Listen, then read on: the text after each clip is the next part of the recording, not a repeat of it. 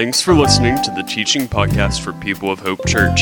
To learn more about our ministry in Murfreesboro, Tennessee, visit peopleofhope.church.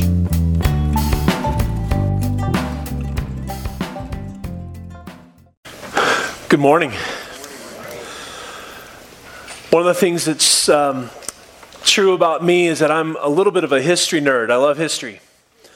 I love reading what happened in previous nations and leaders, and I love studying things that we can learn from wars and all those things that happened. And one of the things that captures my attention is stuff that went around World War II, where the world united, these allies united in a way to come against this aggression and hatred and atrocities and to put an end to it. And everybody sort of laid down all of their thoughts and they came together and sacrificed with sacrifices that you and I probably can't even imagine. We can't even relate the scale of sacrifice that went on in that era. In 1944, on June the 6th, there was an invasion of Europe, and it was one of these big moments that turned the tide of World War II. And the soldiers came onto to the beaches in Normandy in these things called Higgins boats, and they were these landing craft, and they were all piled into these things, and they would come off of the ships, off of the shore, and they would motor in on these Higgins boats, and they would kind of let the door down, and then they would rush out of these Higgins boats and enter the battle. And coming at them were all of these embedded German troops and machine guns that had been trained way before the Allies arrived. The Germans had trained their guns. They had practiced where the guns were going to aim and where the rounds were going to land. And they had figured out all the distances and all that. So they were so ready, and there was so much carnage going on that beach. Incredible sacrifice, incredible bravery, but a powerful battle, really for good and evil, going on in the beaches of Normandy, Utah, Sword, Juno Beach, all of these places. But one of the things that maybe a lot of people aren't aware of is that right before these soldiers were put into the boats, they were loaded up with all sorts of equipment. Days and days and days worth of equipment.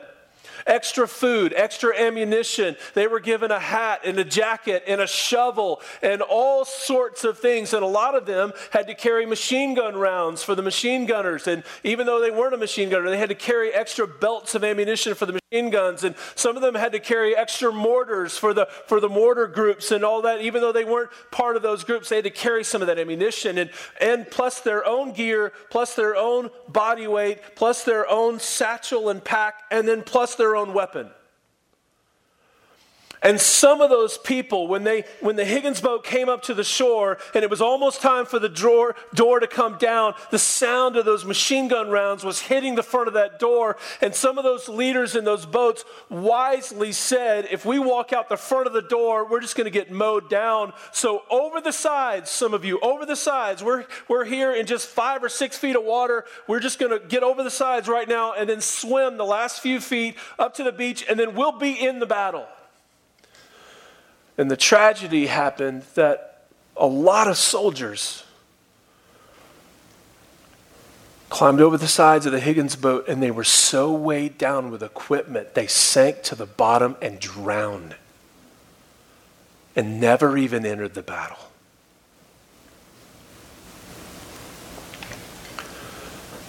Last week, we were in Colossians chapter 2, and today we're going to walk into a new chapter of that today. But we finished last Sunday with this realization that being a religious person cannot save you. And being a religious person cannot change you.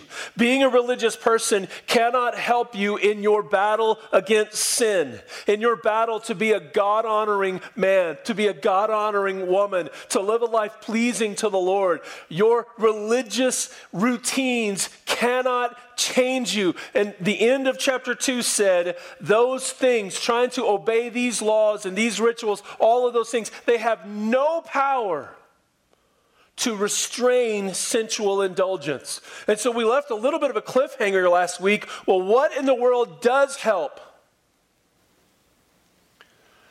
We have to talk about how to defeat sin in our lives because it is robbing us of the joy of the Lord. We have to defeat sin in our lives because it is robbing us of this welcome into the presence of Jesus. My goodness, didn't you love that song we just sang? I love how beautiful that song is, but unfortunately there are some of us who are in the grip of sin, and we're in this struggle, this wrestling with sin, and it is eating our lunch so much that we've begun to believe we're not welcome in the arms of Jesus right now. And that's false. Our God is rich in love and bottomless in mercy. And we need to defeat sin because it's lying to us that we're not welcome in the arms of our Savior. We need to defeat sin. And this is why I tell you the story about the invasion of Normandy, is because some of you are not even in the battle. You're not even on the mission of leading other people to know Jesus and raising them up as disciples so they can lead other people to know Jesus. Some of you are not even in the battle. You're not even in the battle of glorifying Christ and making His name famous in your school, in your workplace, in your city. Some of you are not even in the battle because you are drowning underneath your own indulgence. Sin is weighing you down. You're not running the race. You're not in the battle. It's eating your lunch. And some of you are miserable because you live in this cycle. I talked about this cycle last week. Let's bring this up on the screen just for a moment. This is life for a lot of us in a lot of different areas. There's this temptation and this offer that's made, this invitation to compromise, to go towards something that's not good for us, that God has said there's no life there. And there's this negotiation that happens, and we think I shouldn't, and I know this is not right, I shouldn't, I probably shouldn't. Well, then there's negotiation, and Satan lies to us and says, nobody will know, it'll feel good, you deserve it. My gosh, just go for it. Why are you worried about it? Then there's indulgence. And you cave. And you give in. And like clockwork, there's regret and shame. And then that leaves an emptiness. And then you're looking for something to fill the emptiness. And you're right back in the cycle. And I am praying for you this morning. I've been praying for you this week. I've been praying for you even before we started the gathering this morning, that for some of you, that hope would rise in your heart today, that the God of the universe can defeat the sin that's eating your lunch these days. And hope needs to rise about the defeat of sin and the power of Christ Jesus. Hope needs to rise because some of you have been dealing with the same sins for a few months, a few years, some of us in the room, a couple of decades. And you've lost hope. You've just acquiesced. You've just said, well, I guess this is just a sin I'm always going to be weak in. This is just an area I'm never going to have any victory in. You've just given up hope. And I want to say this, Jesus Christ gave His life and He died on the cross and rose from the grave, and sin has been defeated. And it has a loud growl, but it is a toothless monster. And we should not fear it. And we should not believe that it is more powerful than it is. There is no sin that you wrestle with that is bigger than God's ability to put it away. Let that hope arise in here this morning. We're in Colossians chapter 3. Join me, if you will, in verse 1. We're going to read 14 verses together, and then I'm going to come back and give you 5 ways that you and I can break this cycle, ways that we can deal with these sin defeats so that we can get in the battle, so that we can get in the game, so that we can run the race, so that we can be on the mission, so that we can enjoy what Jesus has made possible, so that we can be at peace in the presence of God. Colossians chapter 3, starting in verse 1. Since then you have been raised with Christ. Set your hearts on things above, where Christ is, seated at the right hand of God. This is Paul pointing us to Where Jesus is right now in heaven with God, interceding and preparing a place for us, set your heart on things above. Verse 2, set your minds on things above, not on earthly things. For you died. If you're an underliner in your Bible or a highlighter, that's a great phrase to underline. For you died. You are dead to this world. You are dead to sin. It is no longer your master. If you have believed in Christ Jesus, you are born again to hope. That is this: you are now enslaved to righteousness, not enslaved to sin. And if sin has convinced you that it has a grip on you that's impossible to break, it's lying. It's absolutely lying. For you died. You're not the same person anymore in Christ. Being a Christian is not about being on a membership list. Being a Christian is not about a once-a-week habit. Being a Christian isn't about praying before meals. Being a Christian isn't one that you own 1 or 2 or 7 different Bibles at your house. Being a Christian is one that I've gone from death to life. For you died, and your life is now hidden with Christ in God. I love that. When it says it's hidden, it's protected. Isn't that beautiful? Makes me think of Romans 8. There is absolutely nothing that can separate you from the love of God, which is in Christ Jesus. Is that good news for anybody? Nothing external. Height, depth, angels, principalities, powers, nothing external. And then you can't separate yourself from the love of God. Boy, that's good news. Sometimes I'm my own worst enemy. Anybody else? For your life is now hidden with God in Christ. And when Christ, who is your life? I love that. You died. Now tell me what your life is. Your life is Christ. He is your life. He's your life. He's flowing through you, coursing through you, bearing fruit. For when Christ, who is your life, appears, you're going to appear also with him. That's the promise of the resurrection that's coming our way.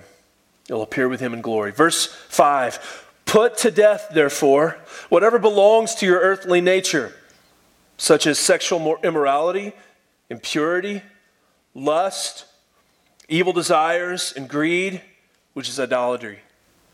So when Paul says, put to death, therefore, whatever belongs to your earthly nature, he gives us a list of examples. This is not the total list. So you don't need to kind of look on here and go, oh, wait a minute. Sexual immorality, impurity, lust, evil desires, and greed. Okay, envy's not on there. Cool, I can still envy. Gossip's not there. Okay, great, I'm good. No, this is a list that's representative. This is not sort of the exclusive list, but the covering phrase here, the all-inclusive phrase here is, Paul says, put to death, therefore, whatever belongs to your earthly nature. If you're curious about some of those words, sexual immorality is basically this: any sexual activity with somebody you're not married to. Any sexual activity with somebody you're not married to is sexual immorality.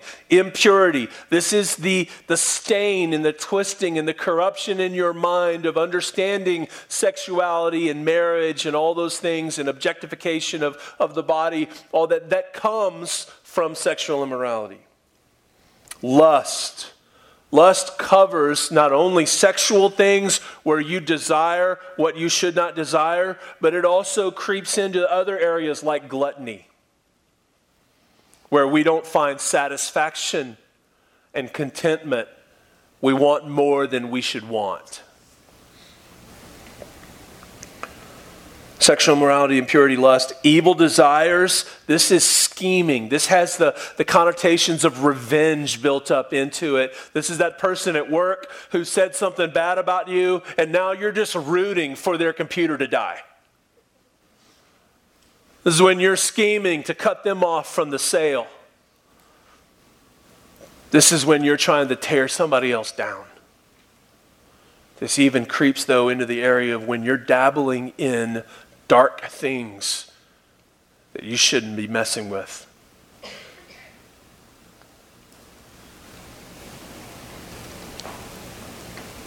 And greed, which is idolatry. Paul just cuts it clear.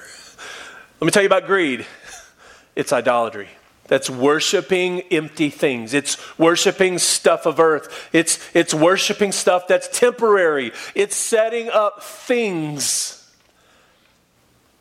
as objects to be worshiped. What gets your time? What gets your treasure? What gets your affection? What gets your thoughts? What gets your energy? What gets your devotion? That's greed and idolatry. And Paul says, because of these, the wrath of God is coming.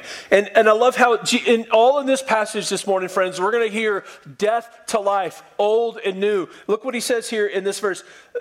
You used to walk in these ways, verse 7, in the life you once lived, but now you must also rid yourselves of all such things as these: anger, rage, malice, slander, and filthy language from your lips. And do not lie to each other, since you have taken off the old self with its practices and have put on the new self, which is being renewed in knowledge in the image of the Creator. This is Paul saying, don't live like that anymore. That's not who you are anymore, because you died. And Christ is your life now. You've put off the old self and you've put on the new. So live in the image of your Creator. Be Christ-like men. Be Christ-like women. And with your body and with your mind and with your resources and with your time, glorify God and act like Jesus as best you can. Honor Him with your body. Honor Him with your words. Honor Him with your phone and iPad and computer. Honor Him. Because you're a new person. Verse 11, for here there is no Gentile or Jew, circumcised or uncircumcised, barbarian, Scythian, slave or free, but Christ is all and in all. And this is that idea. This is for everybody. This isn't just for the Jews. It isn't for the Gentiles or the new converts. This is for everybody. In verse 12, therefore, as God's chosen people, man, that feels great. God has chosen us. He loves us on purpose. God loves you on purpose. As God's chosen people, holy, set apart, dedicated for a special purpose, and dearly loved. Don't let the enemy lie to you. If you are a believer in Christ Jesus, when God looks at you, He sees the righteousness of Jesus. He sees the cleanness of Jesus. You are a son or a daughter of Christ. You are dearly loved. When God looks at you, if you're a Christian, God does not see filth and inconsistency and disappointment. When God looks at you, He sees His child whom He loves. You're dearly loved.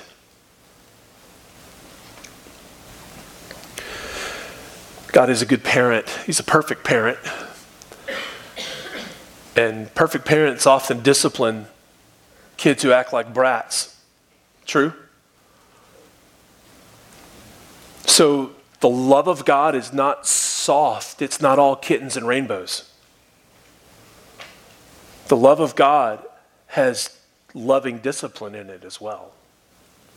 But never doubt, no matter what you do, no matter where you wander, no matter how long it's been since you've been at church, no matter how long it's been since you've cracked the Bible, no longer how long it's been since you've prayed, you are dearly loved by your Father in heaven, just as you are. A perfect father never writes off his kids. And God has not written you off.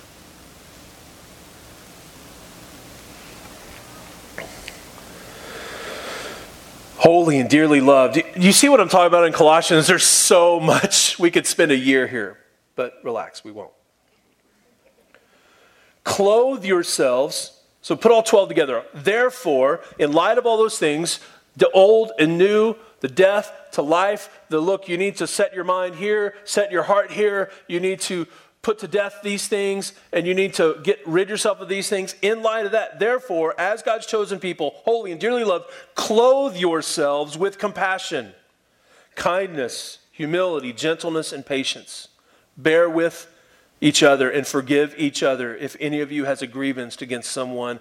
Well, we want that to be the truth of our new church, don't we?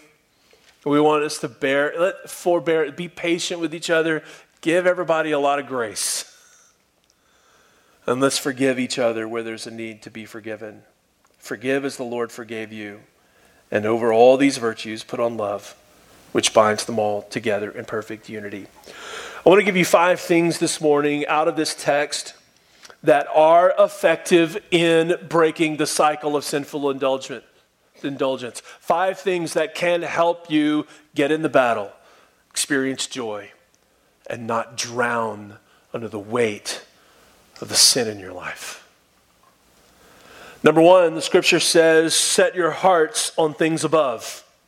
Set your hearts on things above. Young people, you're not aware of this. You might be if you go to a museum someday, but in the old days, there were these radios that you had to dial in the station. There was a little round thing, and we called it a knob. And you had to dial in the station, and there were like moments when you're like, oh, I'm almost there, a little static. Oh, okay, oh, there it is. You had to set it in a different place. You didn't just scroll what you wanted. You had to dial it in. And this is Paul saying, I want you to dial your heart in. I want you to set your heart on things above. In the morning when you get up, friends, set your heart on things above. As he said here, where Christ is, in heaven. I want you to think on Christ. I want you to set your affection on him like a remote control, like a dial. Set your heart on Christ. Love Jesus and love all the promises of heaven. Set your heart on things above where Christ is in heaven. What are all the promises of heaven? Kick back on that for a second. What are all the promises of heaven? No more sin. Hallelujah. No, this is play a long time. You're right on board. This is great. No more, what else? No more death. Hallelujah. No more suffering. What else? No more tears. Oh, man. This isn't all there is. And I'm not going to be shackled to this weak and inconsistent, sin-corrupted body forever. Hallelujah. So I'm going to set my heart on things above today.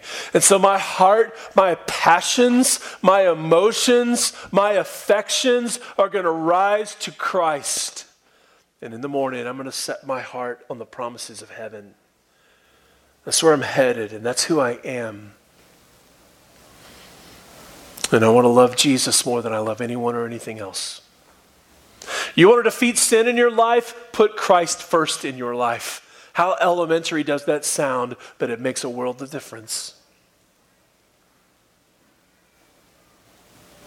If you wake up every day and set your heart on things above, you will sin less than you did the day before. Second thing here in the text, in verse 2, he says, set your minds on things above. Set your minds on things above. Friends, the battle for sin is very often won or lost in the mind. That's that negotiation we see going on. Remember in the Garden of Eden, Satan came to the first man and the first woman and he said, did God really say that you shouldn't eat? Did God really say that? Like, wow, I don't know. What did God really say? Oh, there's negotiations going on. It's in the mind. What's true? What's accurate? What's right? So set your mind. So back to the remote control, back to the dial. Set your mind in the morning on what's true. I want to live this Monday in light of what's true. I want to set my mind on things above. that means I'm probably not going to set my mind on the app that usually leads me to questionable topics that usually lead me into sin. I'm going to set my mind to dwell on other things. So if you set your mind like that, you will sin less than you did the day before. If you will set your mind on the truth. Let me give you an example of this. I gave the illustration last week that a lot of us can relate to of the Oreos, double stuffed Oreos. None of those Thin Mint Oreos. Those are fake. Those are pretenders. Those are part of the fall and the corruption of the world. The real kale too, yeah. But double stuffed Oreos, we talked about, it's not that you just say, I'm not going to eat sugar anymore. It's just that kind of religion act will not do anything to change it. And you're trying to govern this idea of, well, what's too many? 1 Oreo, 2 Oreos, 7 Oreos, 2 columns of Oreos in the box. We're not going to tell you what all those things are, but here's where you win it in the mind. You win it in the mind when you decide, the issue for me today in the bag of Oreos isn't this. It isn't how many Oreos. It's what's my view of food. When you set your mind on things above, you have this thought, okay, food is for 2 things. It is for fuel, and food is for delight. I believe with all my heart, God made things that taste good. Good food, good drink. God made those to delight our hearts. It's for fuel and it's for delight. But when do we move from delight to lust, where we want more than we should want? It's fuel. I need fuel today, but I'm eating for like a week's worth of fuel every day. Set your mind. If you want to defeat gluttony, then change your mindset about what food is for. Now take that into every realm of sin you struggle with. What's true? If you struggle with lust, what's sexuality all about? And what parameters has God put on it? Set your mind. If you set your mind in the morning on what's true, you will sin less than you did the day before. Because when the temptation comes, you'll be, nope, that's a lie. No, thank you, I'm not buying.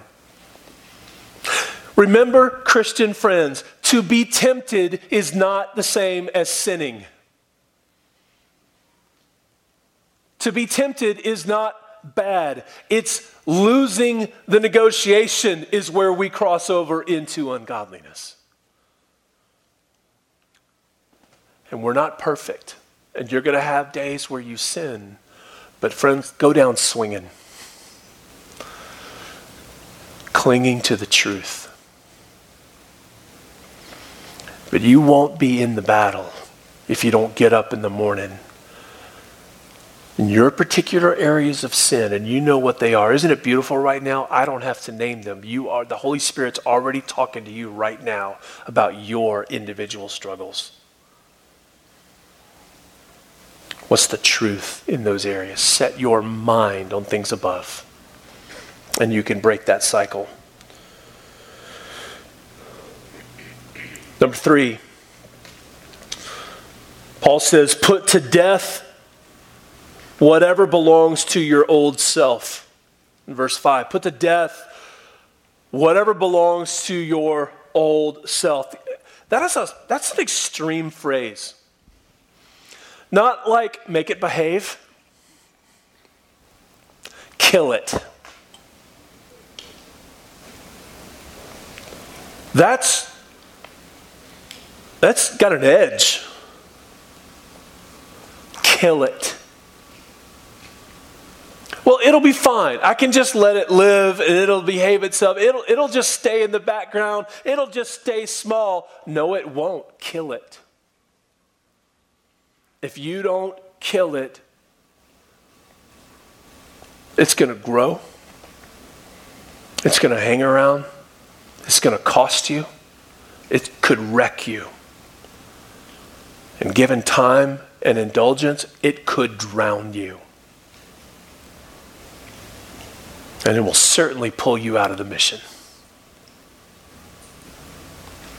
Kill it.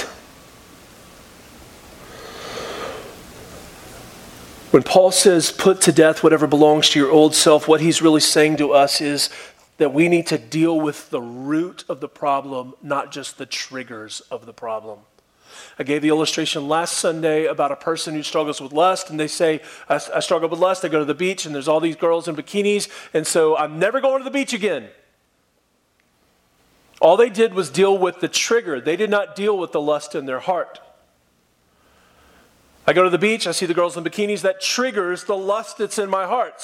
So I'm never going to the beach again. That's a religious act that has no power to restrain sensual indulgence. So I need to not deal with just the trigger, I need to deal with the lust. I need to be able to go to the beach and not sin. How do I deal with the root? I kill it in my heart. I kill it. When you deal with the root, it becomes final. Kill it. Some of the sins in our lives are difficult. I had a group of guys I used to run around with when I was in high school. We were actually all called to the ministry, and we were mischievous. Let's just call it that. We were usually busy on Friday or Saturday nights, goofing around in the town. We may have been doing things that were legally questionable, but just sort of church questionable, kind of thing. And we were all excited. I went to a church that the church service was on TV, and I remember we wrapped our pastor's house and just did such a job on his house on a Saturday night that he mentioned us on TV on Sunday morning. We thought that was and that was like a bad thing because that just emboldened us. We just kind of went on from there. We were into all kinds of stuff, and every once in a while we'd go camping, and we'd go off in the woods, and we just had about this much common sense, and we would take our food and we'd bring all kinds of meat. We're going to grill steaks, we're going to grill some hot dogs, we're going to get some sausage, we're going to do all this stuff, and we would leave our food on the picnic table while we would climb in the tents at night. It's cold when you're camping, and so we would climb it, and sure enough, we would hear stuff going on at the picnic table while we were camping, while we were in the tents. Somebody's out there. And the tent's closed, and you're like, I don't know what this is. I don't know, what are we going to do? And one of the guys got, I got a knife. I'm like, Chris, what are you doing? That's a giant knife. That's a near machete. Put it down. We're in the middle of nowhere. So we peek out the tent, and there's like 4 raccoons on top of the picnic table. And all of a sudden, now it's on. Like, oh, we're coming for you, raccoons. You think you're clever. You got your little burglar mask on, and you're all cute, and you're working your little hands on our sausages. But right, we're coming for you. And so we began to scheme. And the 5 or 6 of us in this big tent, we're like, well, we could try this. We could do this. We got an igloo cooler, one of those styrofoam igloo coolers, and we propped it up with a stick, and we put some sausage underneath the cooler, and then we thought we'll trap it. And so we kind of got that, and then we got back in the tent. We're giggling. We're going to catch a raccoon. None of us thought about what are we going to do when we catch it. Pretty soon we hear commotion, go out. The cooler is still perfectly propped up, and the sausage is gone. We get back in the tent, we shine the flashlight out, and all these little eyes coming out of the woods. So you have to get clever. All right, what are we going to do? We thought, all right, we're going to suspend Chris's big knife on a string and create a little pulley, and when the sausage is taken, the knife will drop on Mr. Raccoon. I'm going to get him. And you can pretty much guess, the knife never moved. Food just kept disappearing and disappearing. And somewhere in the bushes, raccoons were just laughing. They were telling their friends all about us. They had seen that years ago, and they had been briefed on those things, and they knew how to deal with it. I tell that story because, look, if you're going to try to catch a raccoon, you gotta think about it. And some of the sin that's in your world right now, if you're going to put it to death, you're going to have to get creative. Not just, Lord, I'm done with that sin. I don't want to do it anymore. No, you're going to have to get strategic. You're going to have to create a battle plan to not just capture, but to kill that sin. You're going to have to go all out because some of the sins, you got to sneak up on them. Some of the sins, you got to go all out. And when they bring a knife, you've got to bring a nuclear missile. Some of these, you got to make a plan. So my challenge to you, dear friends, is that if you're going to honor the Word of God and you're going to put to death, therefore, what belongs to your old self, what's your battle plan? Because it's not going to go down easy, is it? But you got to put it to death. You got to bury it. You ever thought about burying your sin? Have you ever thought about this idea that you have got this sin in your life? Maybe it's just envy, and you've always envied other people, and you've been mad at them for their success, and you feel like God loves them more than he loves you, and God's just made you miserable your whole life because you've been envying all these other people, and you're never content, you're never happy, you're ungrateful, you're not thankful, you're not thinking of all the blessings that God has given you. Envy has just been eating your lunch. Have you ever thought about that there could be this in your life through the power of Christ? There's a headstone, and it says on there, envy. Here, envy's gone, and I used to struggle with that, but not anymore. It's dead. You can bury it. I was in Starbucks this week, and I was looking up on my computer, what are the burial laws in Tennessee? If you're going to bury something, and I got lost down this rabbit hole through Google of all these kind of things about green burials and home burials and all this kind of stuff like this. And by the way, in case you're wondering, I've discovered that the old got to be 6 foot deep. That's only in New Mexico. And New Jersey has said 4 feet deep, but everywhere else it's just 18 to 30 inches. That's not very deep. And you got to let people know if you're going to do this, but you could have a burial at your home. By the way, I was curious if people near me were looking at my screen by the things I was looking up at that point at the coffee shop, probably praying hard for me. Like, should we report this guy? How to bury someone in your yard?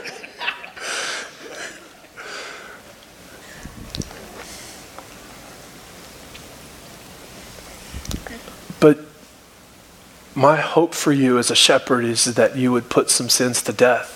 And you'd be able to look me or somebody or your spouse or yourself in the eye and just say, yep, I used to struggle with that. Can you imagine that phrase? Yep, I used to struggle with that.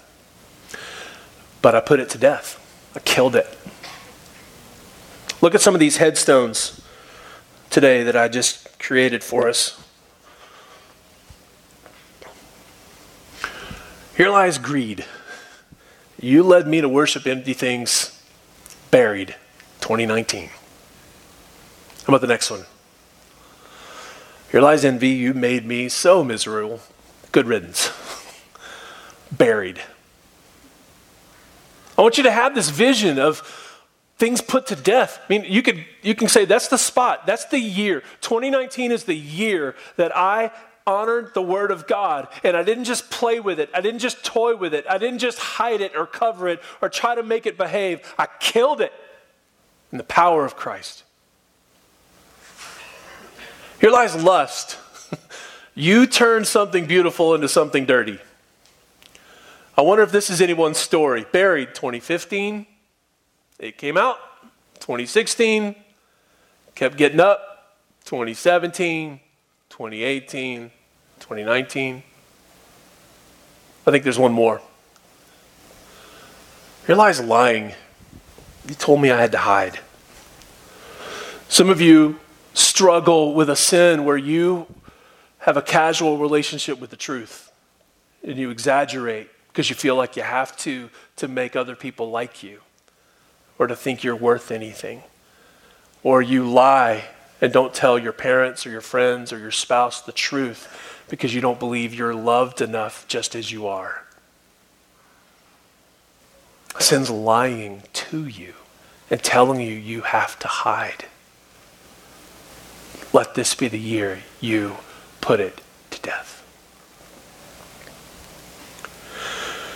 Number 4, the fourth thing that's in the text, it says, rid yourself of inappropriate, ungodly things. Rid yourself. The best image for us here is this. If you went to the doctor tomorrow and the doctor said, we've found something and it's cancer.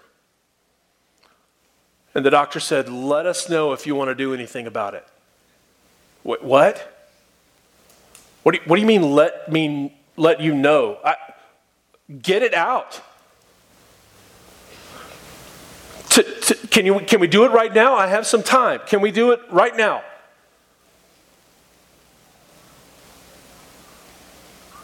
If you leave that in your body, it will eat you up, and you know it. The C word is awful. It's terrible. I hate it, and I can't wait till we get to heaven and there's no more cancer.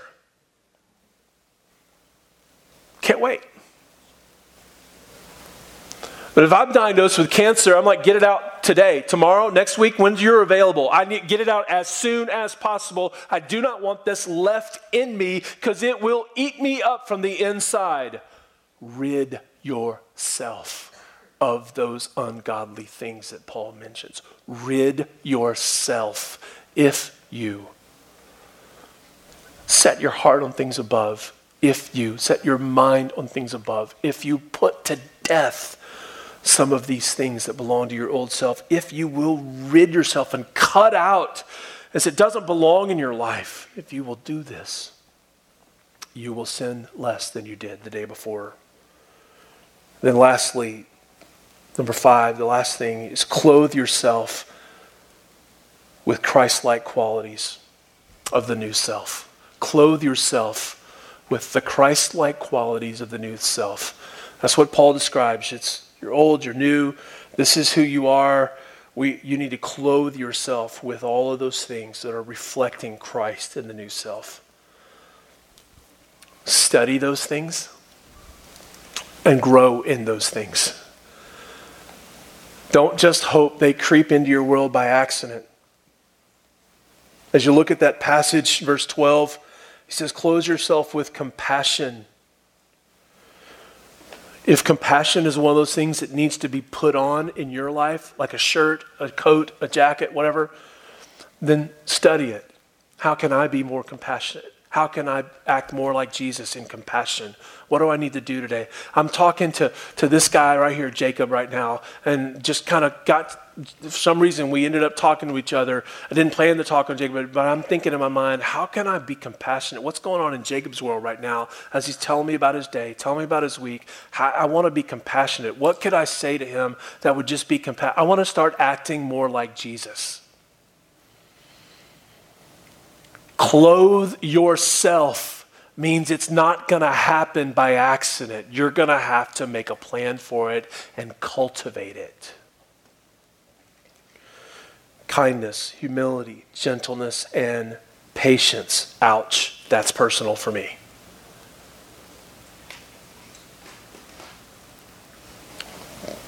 Bear with each other, forgive each other, as the Lord has forgiven you. I've given you these 5 things this morning. And our hope in these is not that you try harder. Our hope in these is this. I'm not the same person I was anymore. Hallelujah. I'm no longer dead. I'm alive in Christ. I'm no longer enslaved to sin. I'm not in the grip of sin any longer. Jesus died and paid for that, and he has set me free. Hallelujah. And I want to live in that freedom. And the enemy's lying to me. And the enemy's telling me and convincing me that I need these things in my world, and these things are taking me out of the mission. They're taking me out of the joy. They're lying to me that I'm not welcome in God's presence. They're causing me to think less of myself than who I am, and they're causing me to give my time and treasure and affection and energy and passion to things that don't matter, to things that are perversions of what God set up as beautiful and right and good, and I'm done with it. I'm tired of that cycle of shame. So, God gives you hope this morning. Set your heart on things above. Set your mind on things above. Put to death the things that belong to your earthly old self. Rid yourself of those ungodly things. Cut them out. And clothe yourself with Christ-like character. Several years ago, we had a traumatic experience in our family. We were living in Texas, middle of the night, and you have those moments when you're just dead to sleep and you're hearing something, but you think you're hearing something and you're not sure if it's a dream or real. You guys ever have those experiences? You're like, am I hearing that? And what I'm hearing in the middle of the night is my wife yelling at somebody. And I'm thinking, it's been hours since our kids went to bed. They were little at this time. They were younger at that time. And there's not my kids, and my wife wouldn't yell like that at our kids. And what in the world's going on? So in a staggering stupor of full sleep to wake, I'm getting up and I walk in our living room, and there's a man in our living room who had broken into our home in the middle of the night. It was this intruder. And my wife is screaming at him. I think she's a little disoriented. It's traumatic. It's overwhelming. What are you doing here? All this kind of stuff. And everything in me just went into Papa Bear mode. And I rose up as tall as I could raise up, and I just bellowed at this guy, "Get out of our house." And I started moving toward him as big as I could. And I had no idea what I would do if I got to him or if it would come to that. But here in the middle of the night, while our kids slept in their bedrooms, while we slept, somebody crept into our house and was stealing our stuff. We backed him out of the front door of our house, closed it and locked it and called the police. Massively traumatic for our kids, for me, for Stacy, to have this intruder in our home. I'm not even sure if I've told Stacy this before, but the police officer told me about 2 weeks later, after they had arrested this guy and put him in jail, that the guy told him, the intruder told him, "Yeah, I had a knife with me. I could have cut those people while they slept." The police officer told me that, and I was like, "Oh, thanks for that. Thanks, appreciate that. Lovely. Thanks for that detail."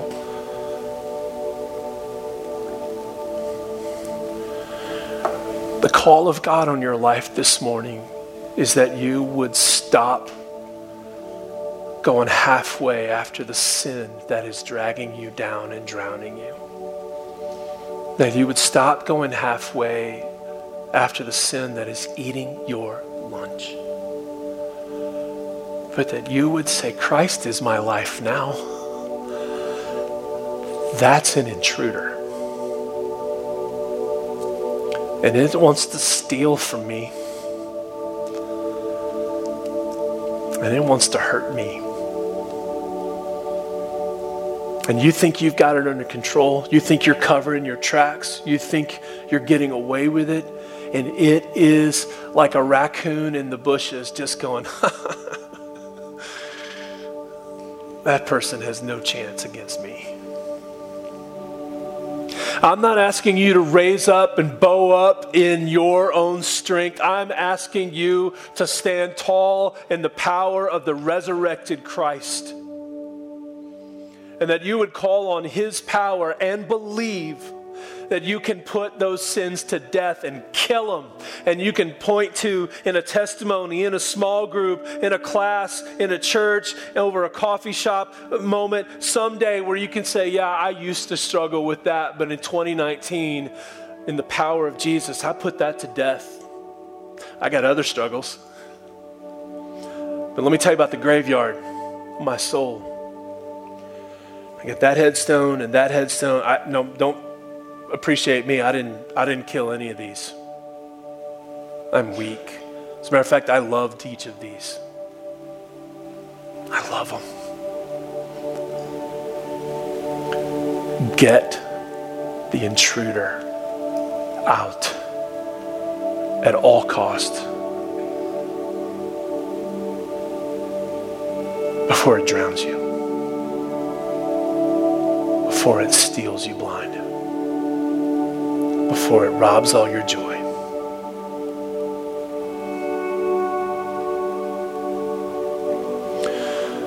Oh God, I thank you for the promise that is ours in Christ Jesus, that we are free from bondage to sin.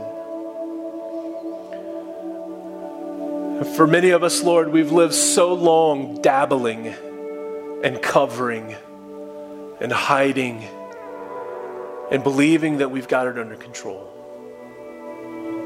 I pray, oh Lord, that you would give courage and strength to your children. I pray that you would show them how to put things to death, how to rid themselves of those things. And Lord, as they come into your presence each morning to set their hearts and minds on you, I pray that they would taste and see that you are good.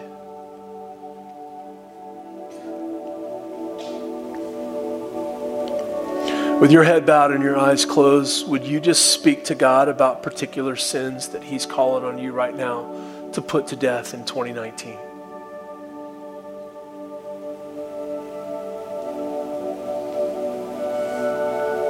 And would you ask him for help? Confess your weakness. Confess that you love those things.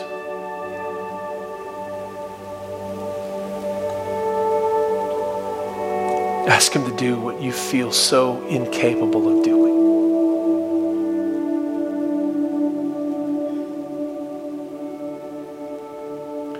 Oh Lord, set your sons and daughters free.